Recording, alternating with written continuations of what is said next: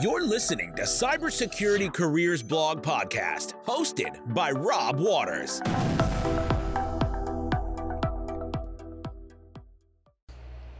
Hello, everyone, and welcome to the very first CyberCareers.blog radio podcast. I'm your host, Rob Waters, and I'm really excited to be here today with everybody. I want to thank you for your time. I understand that everyone has plenty of choices when it comes to listening to podcasts, and we're excited to have you listening to us right now. So right now, what I want to do is just go ahead and kind of give everyone a little bit of a background and context of who I am. So my name is Rob Waters, and by day, I am a customer engineer supporting the Department of Defense and some federal agencies with Google, and want to make clear that anything that I am discussing on this podcast is my own opinion. None of it is endorsed by Google Cloud. I'm not speaking on behalf of them whatsoever. This is all in my personal capacity as a just individual cybersecurity enthusiast. But going forward, what I want to do is also just kind of share some of my experiences so far at Google, as well as other places that I've worked for and customers that I've interacted with.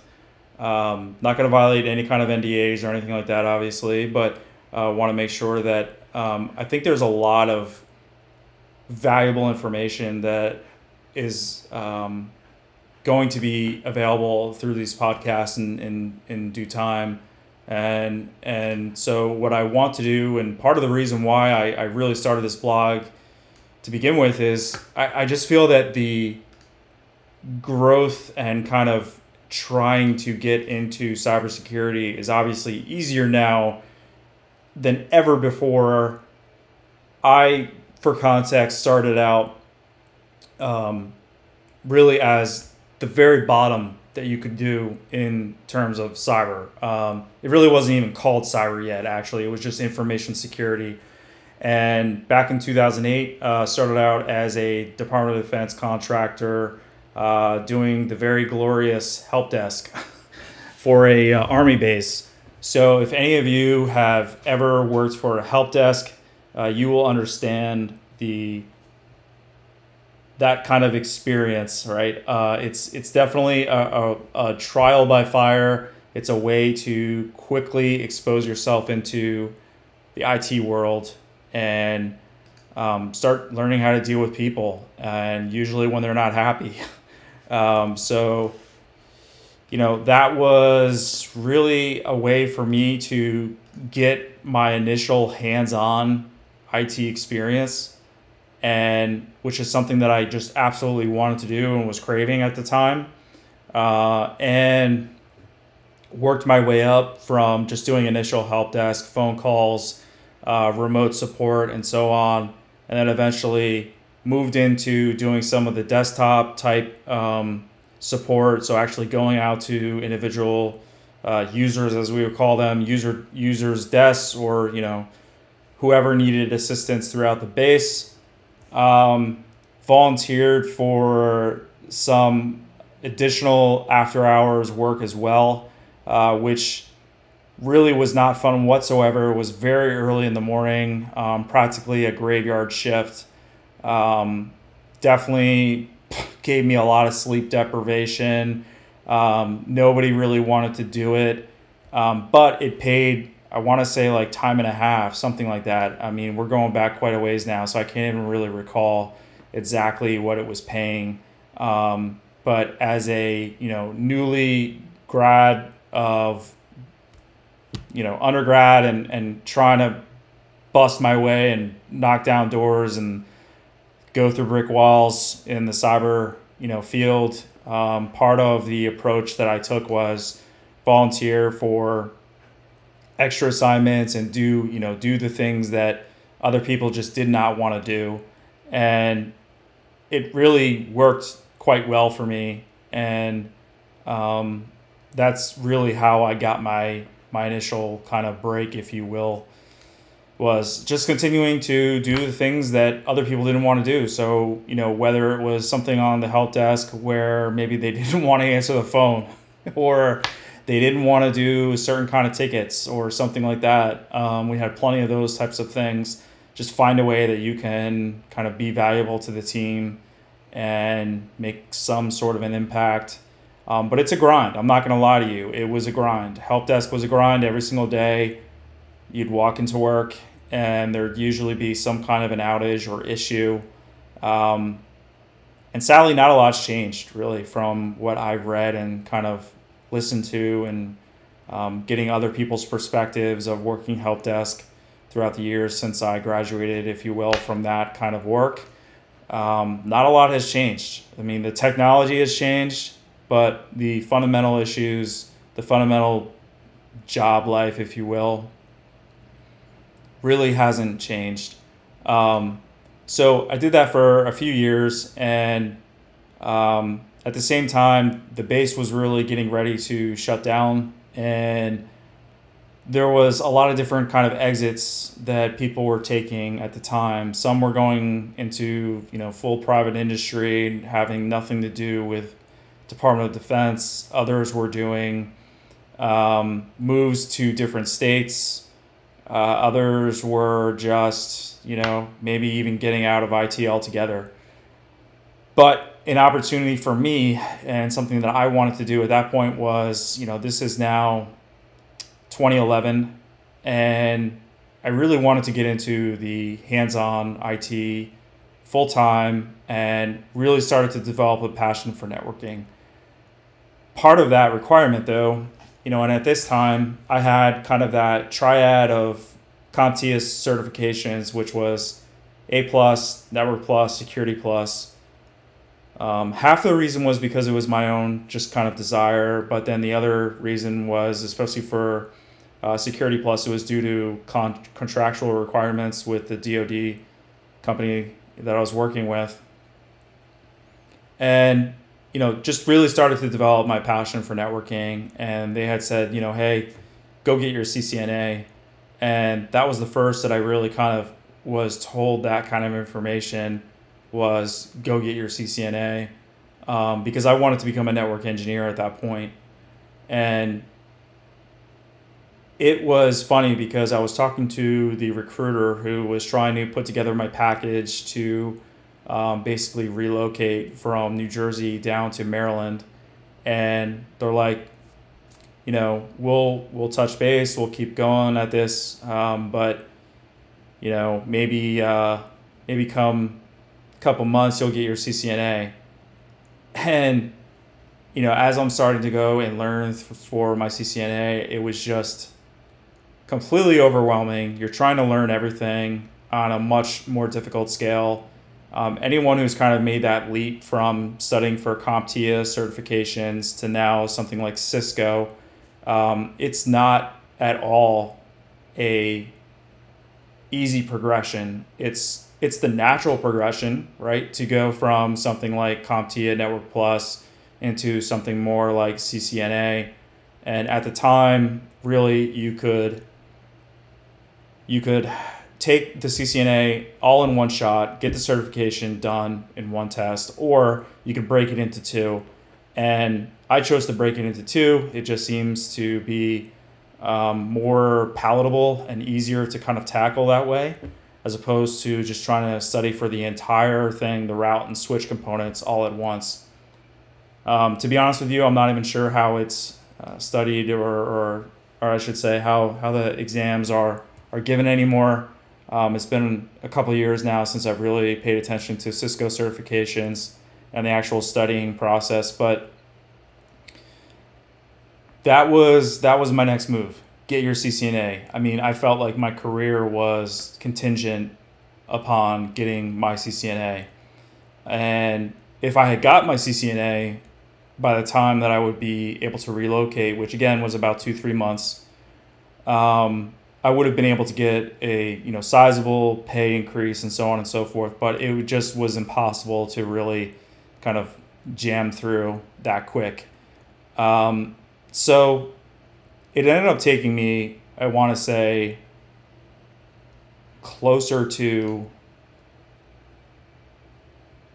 I want to say closer to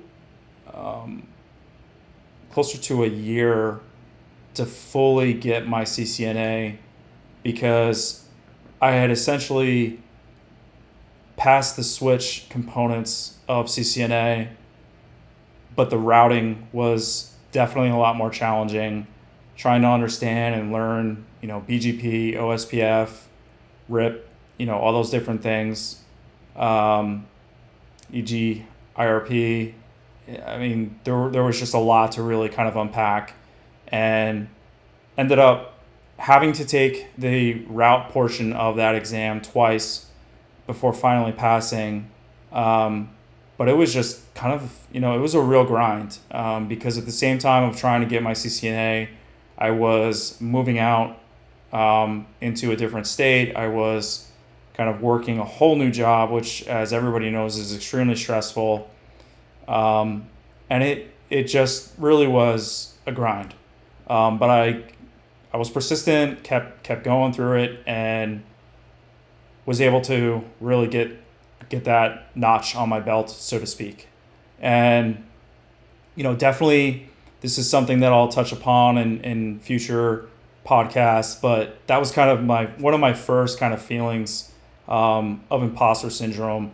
And I really don't want to say that it was like a full-blown imposter syndrome, but really, until you get your CCNA, the Network Plus is solid background, but it's just not the full picture whatsoever.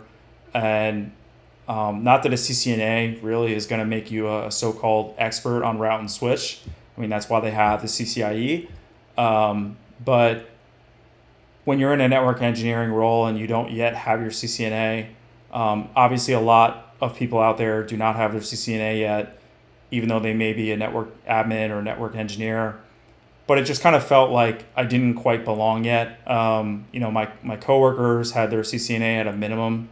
Some people had even a CCIE written done. And if anyone out there isn't quite familiar with the progression of Cisco certifications for route switch, it pretty much goes CCNA, which I kind of attribute to like a bachelor's degree in networking. Then you have the CCNP, which is network professional, which I kind of attribute to a master's level, if you will. And then finally you have the CCIE. And the CCIE is kind of the end all be all. You are considered a expert in route switch. So in this case, it would be CCIE route and switch.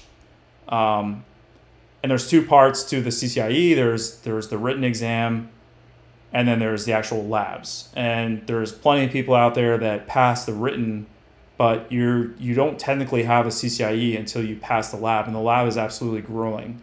Again, it's easier, I would say, to pass now than it ever has been, just because there's so many resources online and kind of boot camps and everything else like that to try to get your CCIE, or rather any Cisco certification. But nonetheless, I mean, you go into a lab and you're trying to pass that lab. It is absolutely grueling. I never even attempted it. It just really I was wanting to go in a different direction in my career. Instead of going the, full on expert level CCIE route switch. But that's a topic for another day. But anyway, the network engineering position that I took on was, I would say at that point, now we're in 2011 through 2013. Feel free to look me up on LinkedIn. You can certainly see my kind of work history there. But I started to work with, Department of Defense and some of the agencies there quite heavily in the DC metro area. And it just really solidified my interest in network engineering, in cybersecurity. And again, it was really at that point, now we're at like 2011, 2012, where cyber is really starting to become a thing. And so I decided, you know what, I want to actually get my master's degree in cybersecurity. And so I went and actually started a master's degree program at University of Maryland, Baltimore County. So, UMBC, for anyone who's kind of in the DC metro area. And it's one of the best things I ever did in my career, as well as just kind of individually. I'm really proud of that degree. I'm really proud of my time there as a student. It really solidified a lot of concepts and working on different things, both in an academic, a philosophical, as well as kind of real world type scenarios as well. And what I really liked about it is that, and interestingly enough, one of the people that I actually reported to during my day job ended up being in some of my actual same classes at this UMBC master's program for cybersecurity. So, here I'd be reporting to this guy and, calling him sir and, whatever. He was an officer in the Navy. And then I go at night to our class and, I might be in a group working with him or something like that. I mean, just complete role reversal, or, suddenly we were on an even playing field, and it was just really kind of interesting. But definitely very interesting people that were part of that degree program while I was there. Of course, you had the people that were part of the kind of military and industrial complex, as you might want to all call it, or you also had people that were working for some of the federal agencies, or you just had people that, really were passionate or interested in cyber and were looking to make a career transition. So they may have been doing something completely different and just were kind of on that early rush of market movement towards cybersecurity, I would call it. But it was really an unbelievable experience. I highly recommend anyone check out a master's in cybersecurity. Obviously, not every program is going to be the same. In fact, now, at the time, I should say, really undergraduate programs in cyber were pretty much non-existent. Even master's degrees in cybersecurity were pretty rare. But that's just obviously completely changed now in the 10 to almost 12 years since this has happened. And for me, it was a way to put myself in an academic environment where you're just completely able to learn, you're able to work in labs, you're able to work in teams, and you're able to kind of work with a lot of different professionals, which I understand today, flash forward 10, 12 years or so, the technology and training and everything that's available today is infinitely more than what was available back then. But I still feel that there's significant value in going through a formalized degree program versus just purely self-taught. It's also, if nothing else, going to be something that's going to open doors for you. It's also could be, again, potentially powerful networking as well. So one of the things that I did was volunteer for a cyber defense team. They call them the Cyber Dogs. And we basically, it was a hacking contest, essentially team that we had put together. There were a bunch of different teams, and we really got involved both in the state as well as on a national level. Within the state, we had the Maryland Cyber Challenge, which in the fall of 2012, I was actually a team captain for. So at the time I was transitioning from working as a DoD contractor to actually getting hired by Cisco.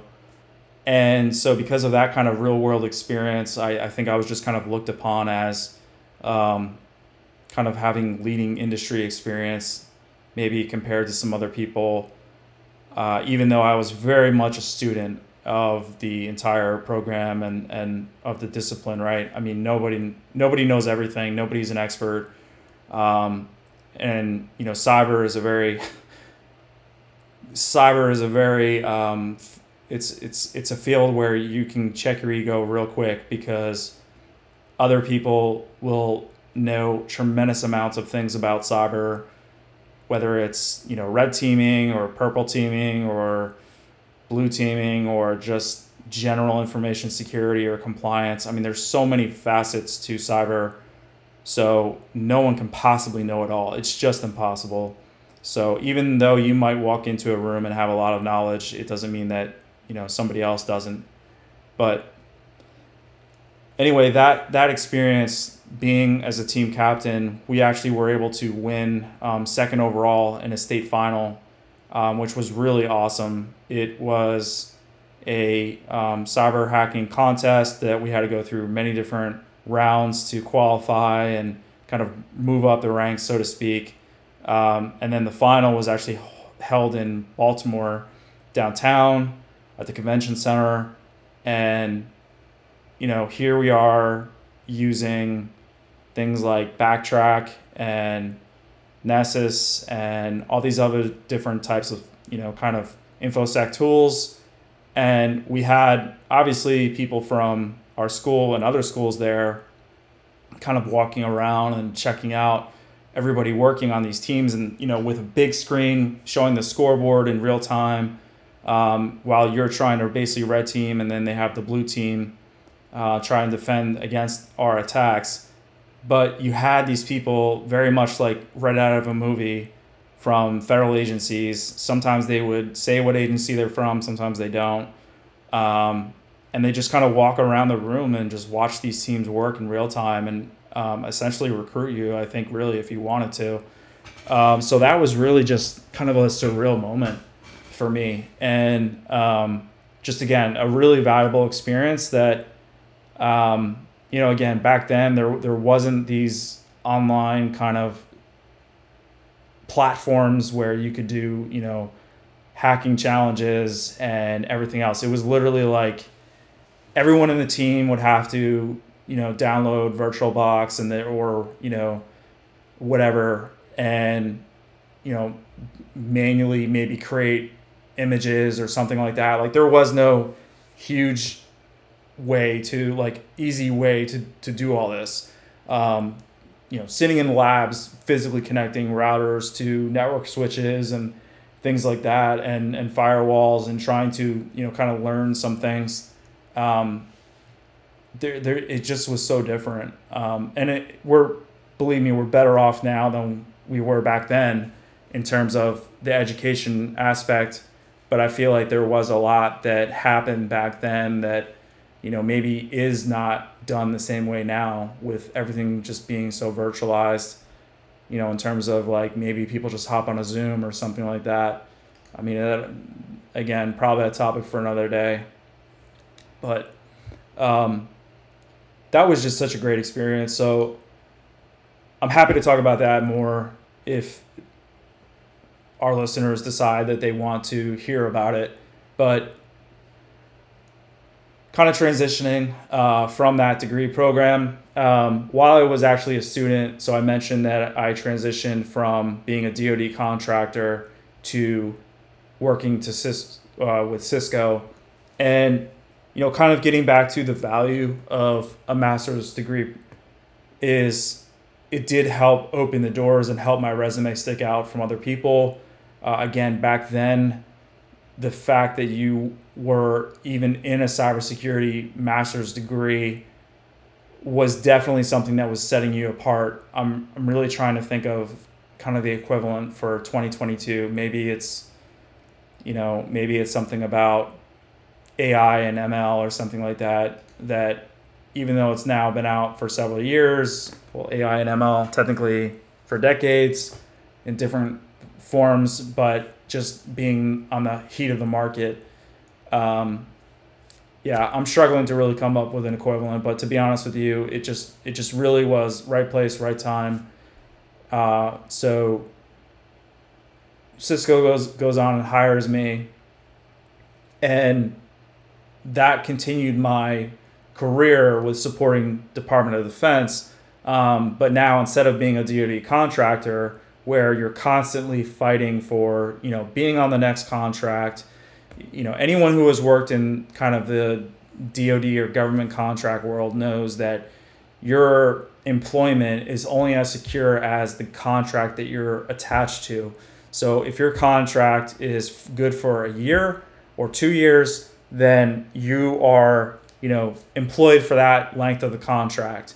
But, as let's say it is 2 years, maybe you're a year into that contract. I mean, you have to essentially start thinking forward a year and saying, okay, what do I need to do to be competitive in the marketplace? Is there a certification I need to get? Is there companies or things I need to target to try to remain employed? And the scary part is with this kind of world is you don't know if your next contract that you're put on, if you're going to be paid the same amount, you might be paid more, you might be paid less. It's really hard to say. Or you might just continue your same exact job, but suddenly instead of working for, contractor A, you're working for contractor B. I've seen that happen plenty of times. So the overall sentiment that I'm trying to get across is that it's very unstable. It's not really something that I would recommend unless you are, again, just at that ground level trying to get established and just trying to get any experience you can. And really at the ground level, that's what it's all about.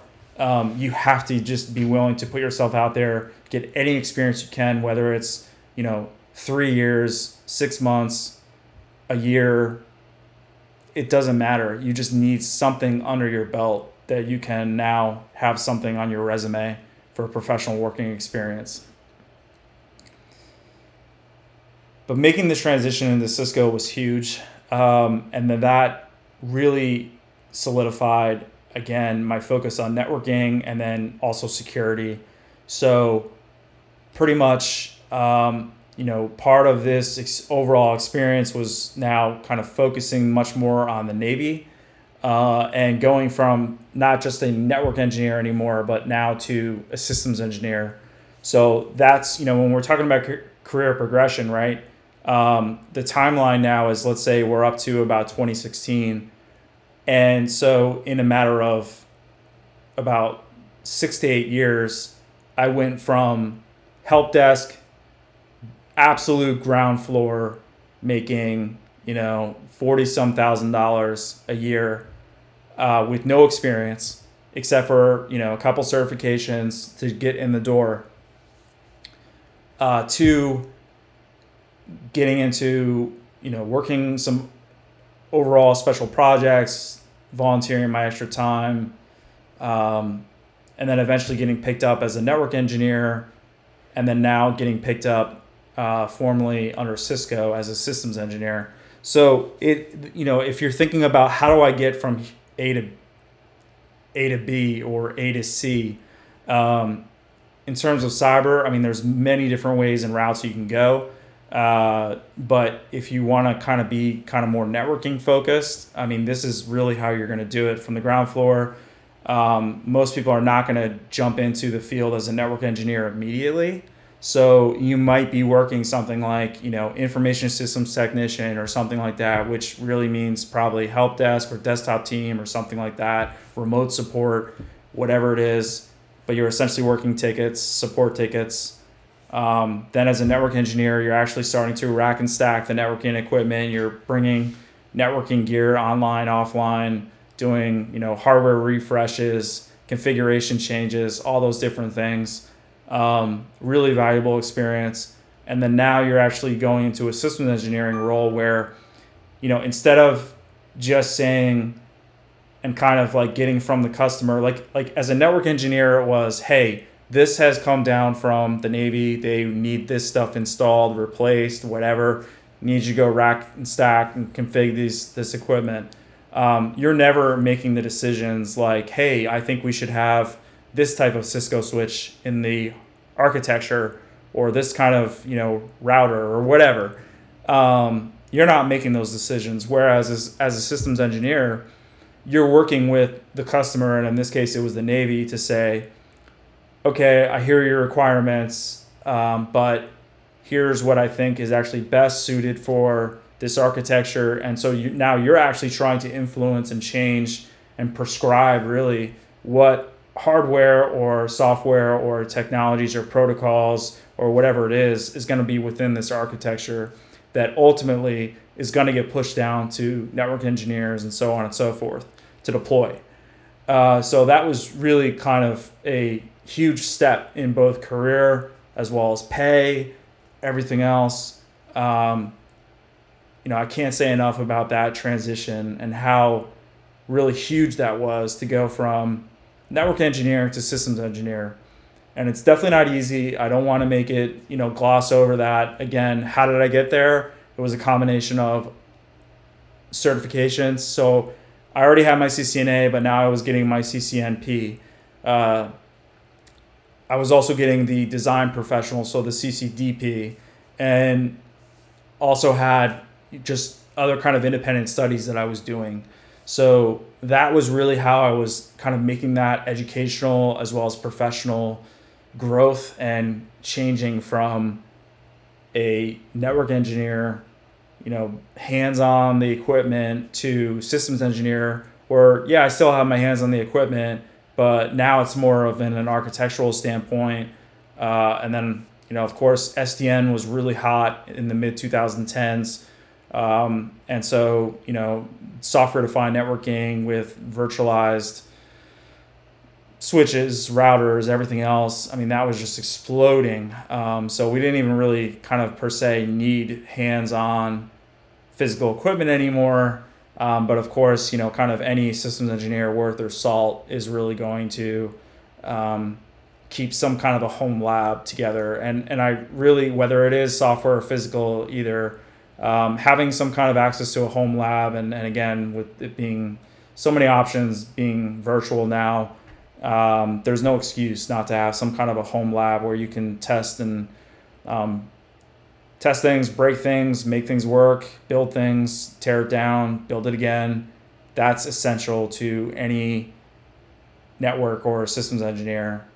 You just need to kind of get in the habit of testing new things, breaking things, building things, tear it down, build it again, make it repeatable. That's huge.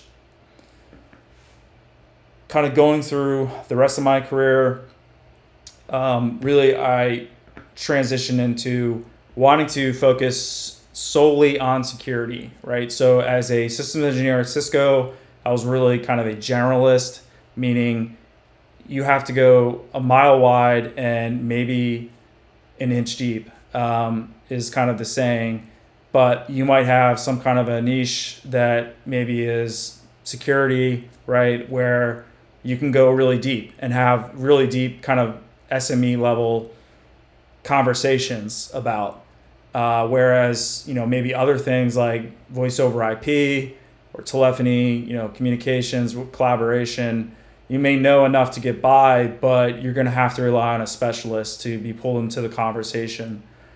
So, I wanted to focus solely on security. Cisco being a huge company, it's incredibly competitive and also just very difficult to move in different roles. And so I made the difficult decision back in 2016 to actually leave Cisco and then ended up going to a pretty hot startup at the time. There was, maybe 500 employees, Forescout Technologies. So Forescout became really huge across the public sector, primarily. It definitely has its foothold in, globally across commercial enterprise, but I'd say public sector is where it really exploded and took off. And so that was a combination of like federal civilian agencies, as well as Department of Defense. So if you've ever heard of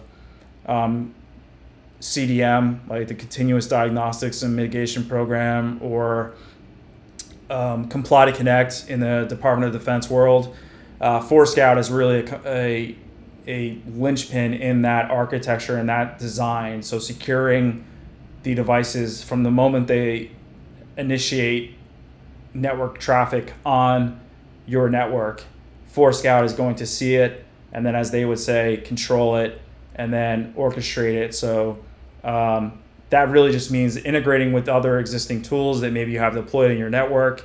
So maybe any kind of log information is sent over to Splunk, or maybe you're trying to trigger some kind of user isolation because maybe their device isn't compliant. So I want to apply some kind of a next generation firewall tag and permission, like role-based access control on that device. So maybe I got to quarantine the device, make sure it pulls in appropriate updates, and then actually, once that evaluation of that device occurs and it's considered clean, then it's brought back into the production network or the trusted network. So that's really a lot of what, and I'm grossly oversimplifying it, but that's a lot of what my focus was as a Forescout systems engineer, was in a pre-sales capacity, working with integrations and the Comply to Connect initiative across DoD. So again, making sure that vulnerability scans have occurred within a reasonable time on user endpoints, making sure that devices are state compliant. So that really kind of brought me into the compliance and auditing world of cybersecurity, which I should say that, as well as Internet of Things and then operational technology. So, my experience at Forescout started at 2016, went through 2019, and that really was where, again, things like IoT became a serious threat, and you started to really see the explosion of ransomware across businesses. And for a brief time, I was actually working outside of Department of Defense. And so I was working with regular commercial industry. I was also working with state and local education and just regular commercial enterprise. And it was just eye-opening how many people we would talk to that, would tell us eventually on the down low that, yes, we did have a ransomware attack. And again, we're going back at this point 3, 4, 5 years. And so if you were in fact hit with ransomware, it was definitely more of a novelty and more of a, kind of, wow, okay, sorry to hear that. Not expecting to hear that was something that they actually did in fact experience. And also just trying to work with them on some kind of a mitigation strategy to make sure that, that it would not happen again, or at least I should say, we thought we could help protect them to have it not happen again. But as anyone, will tell you, or at least that's honest with you, there's no such thing as something that's unhackable. There's no such thing as, okay, you use this, you deploy this security stack or whatever, and, you're impenetrable, or, you're not going to be a victim of ransomware again or something like that. But you at least layer on different types of things or improve their cybersecurity posture and hygiene to reduce that attack surface, right? And that's what it was all about, and it still is. But you also started to have, in the meantime, a lot of companies that maybe were already invested into AWS, but were starting to adopt hybrid cloud. So meaning, they're already using AWS, but now maybe we're starting to use Google Cloud, or we're starting to use Microsoft Azure. That was all, really kind of at that time, 2016, 2019, it was, businesses were really starting to make that leap. And so it just became, again, increasing the target and the target spread out there. Working with all these customers, it was really an incredible experience. Again, also picking up on and kind of going down the operational technology track with our customers was incredibly interesting. So working with our critical infrastructure, energy grid companies, as well as the Department of Defense, that was really eye-opening, and definitely will be a topic of a different podcast. I'd even like to have certain people on that maybe are specialists in that area that can talk about that in greater length than probably I ever could. But it just was really something that really kind of broaden my aperture. And I think that's what's so important about cyber is that, you start out with simple concepts that are right down to like the user level, which then goes into naturally them plugging into a switch. So now I got to secure the switch, which then goes into the router. So I got to secure the router and so on, right? But there's just, it's so much more than just securing the internal network. Obviously, it's securing the internal network, the users, the cloud, the users wherever they are. I mean, as COVID has all taught us now, people need to work from anywhere and everywhere, and they need to do it securely. So this is, really where Zero Trust comes into play, which again, definitely a future podcast episode, but Zero Trust is just so important, and a lot of companies claim to do it. A lot of companies are parts of that puzzle of Zero Trust, but the reality is that so many customers or so many companies, and when I say companies, I mean actual end users of that Zero Trust technology, just don't have it properly implemented because they're afraid to properly implement it. And what I mean by that is they're afraid to have those controlling actions that are automated done, where, I will kick a vice president off the network. I will kick an admiral off the network if they're not compliant or there's some kind of incident, right? And they think that they're VIPs and that they should never have their internet access turned off. The reality is that they're, probably one of the most targeted people to try to get their credentials stolen or to try to just get some kind of, leverage, whether it's their access on the network, whatever it is. That's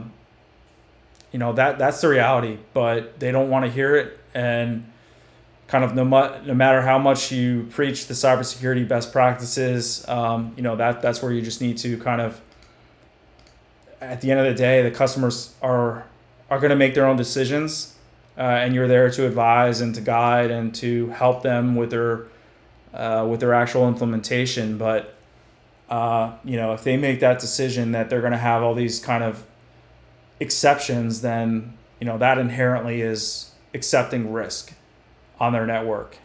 So just some of the real world experiences that I've had, definitely interesting. But so to close this out,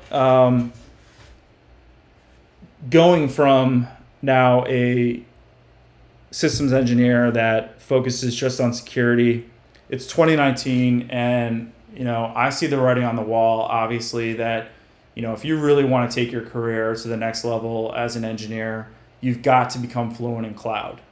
And some of my struggles with Forescout were that, it was primarily an on-premises type appliance and technology, and kind of rightfully so, because for so long that's where, the users and the control really needed to be, was on premises. But as any kind of person that maybe is going to work in a vendor, like in an actual tech company that offers something like this, will know and appreciate, is that the industry moves so much faster than what the actual company that produces a product or a technology can support. So, the customers were demanding, hey, we need cloud visibility, we need cloud control. And, they did so for years, but it's a matter of having the in-house expertise, the product management, everything else to actually extend that platform into the cloud, while also dealing with, as they call tech debt. So, older versions of the code or whatever it is, or the architecture that, maybe, if we were to just write a new software version of the application from scratch, we could support cloud, but now we're going to alienate and kind of push a huge portion of our existing customers out, because now it's not going to be compatible for whatever reason with their older hardware and so on and so forth. So those are all kind of the behind the scenes and under the hood type things that just made it a challenge for Forescout to kind of make that leap into the cloud. But they got there. Even while I was there, they got there. But, again, they were not a cloud native solution. And I really wanted to just go all in on cloud. Started to really emphasize my studying and research on cloud technologies, cloud routing, cloud security, and started to go down that path again of, here we go again, like studying for another certification. And in this case, it was the Google Cloud Certified Professional Cloud Architect. So I was actively, again, kind of similar to the Harris technology when I was trying to make the leap into network engineer, trying to get my CCNA. I was, I'd say, about midway through my studies of trying to get that professional cloud cloud professional cloud architect certification, but was able to get hired at Google. And, within, I'd say, 6 months to a year, ended up getting that certification.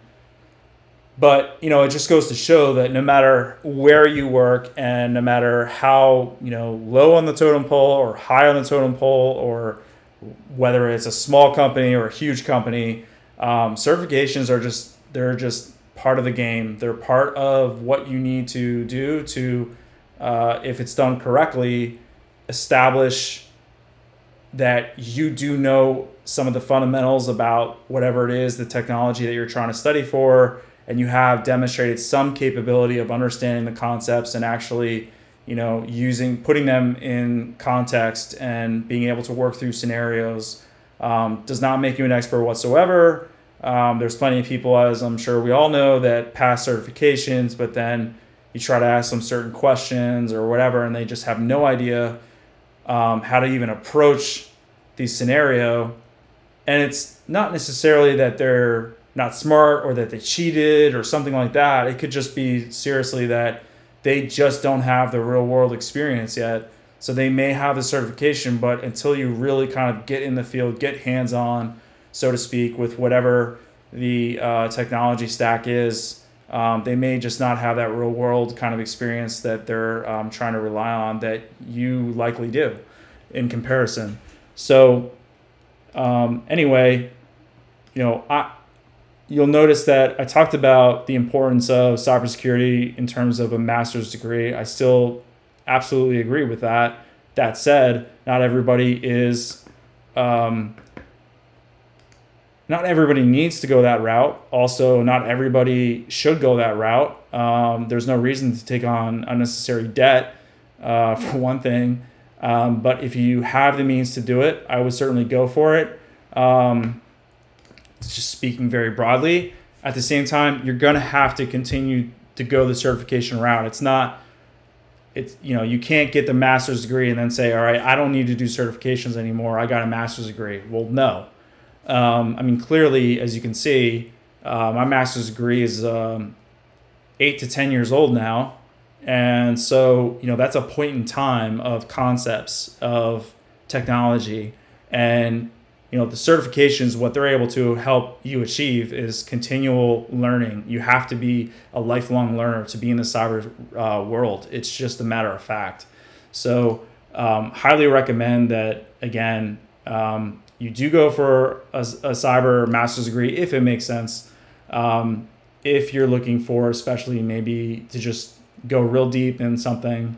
That said, there's absolutely no harm at all in staying certifications only.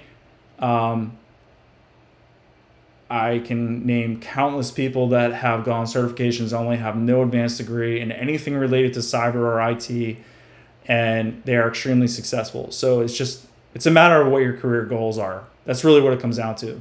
There really is no right or wrong answer. It's a matter of what you want to achieve in your career.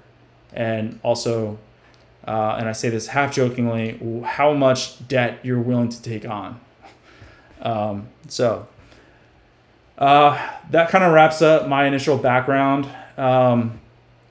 Again, I've been at Google now for 3 years. Definitely we'll have to talk about it in different kind of tones and different, I can speak to different projects that I've been on in a general sense. That said, making that leap from Forescout into Google, I'm extremely grateful for every single opportunity, for every colleague that I ever worked with throughout my career, because I try to extract something from each of them about how to learn about my job or about my team or about the projects that I'm working on, and how can I be successful? How can I make this project work? So again, not only a student of a lifelong learner for certifications, but I think you have to take the approach of how do I be a lifelong learner with my colleagues?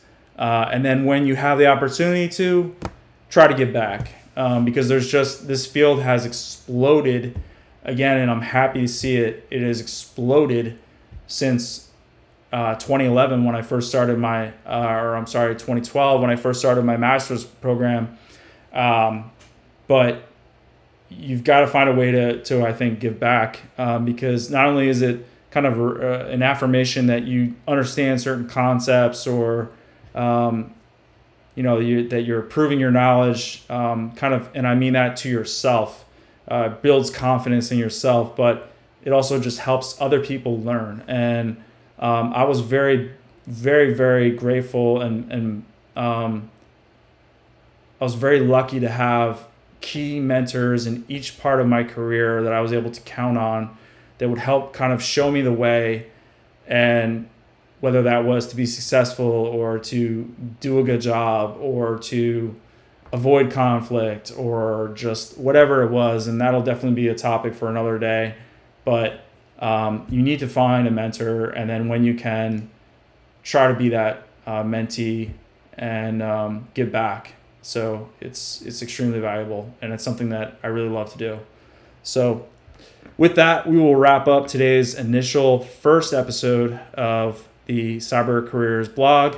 I want to thank you again for everyone for your time, and really look forward to kind of growing this individual site and community.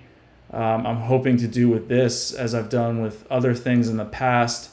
I want this to become a platform where we can continue to learn from each other, both through podcasts and listening to people and their perspectives and their work experience, as well as just sharing different things and ways to kind of improve your cyber career through the blog.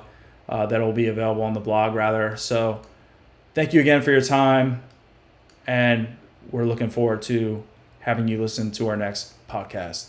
Thank you. This is Rob signing out. Bye. Thank you, everyone, for listening. Please be sure to like and subscribe and share this podcast to your favorite social media platforms. Catch all the latest cybersecurity news and career advice on CyberCareers.blog.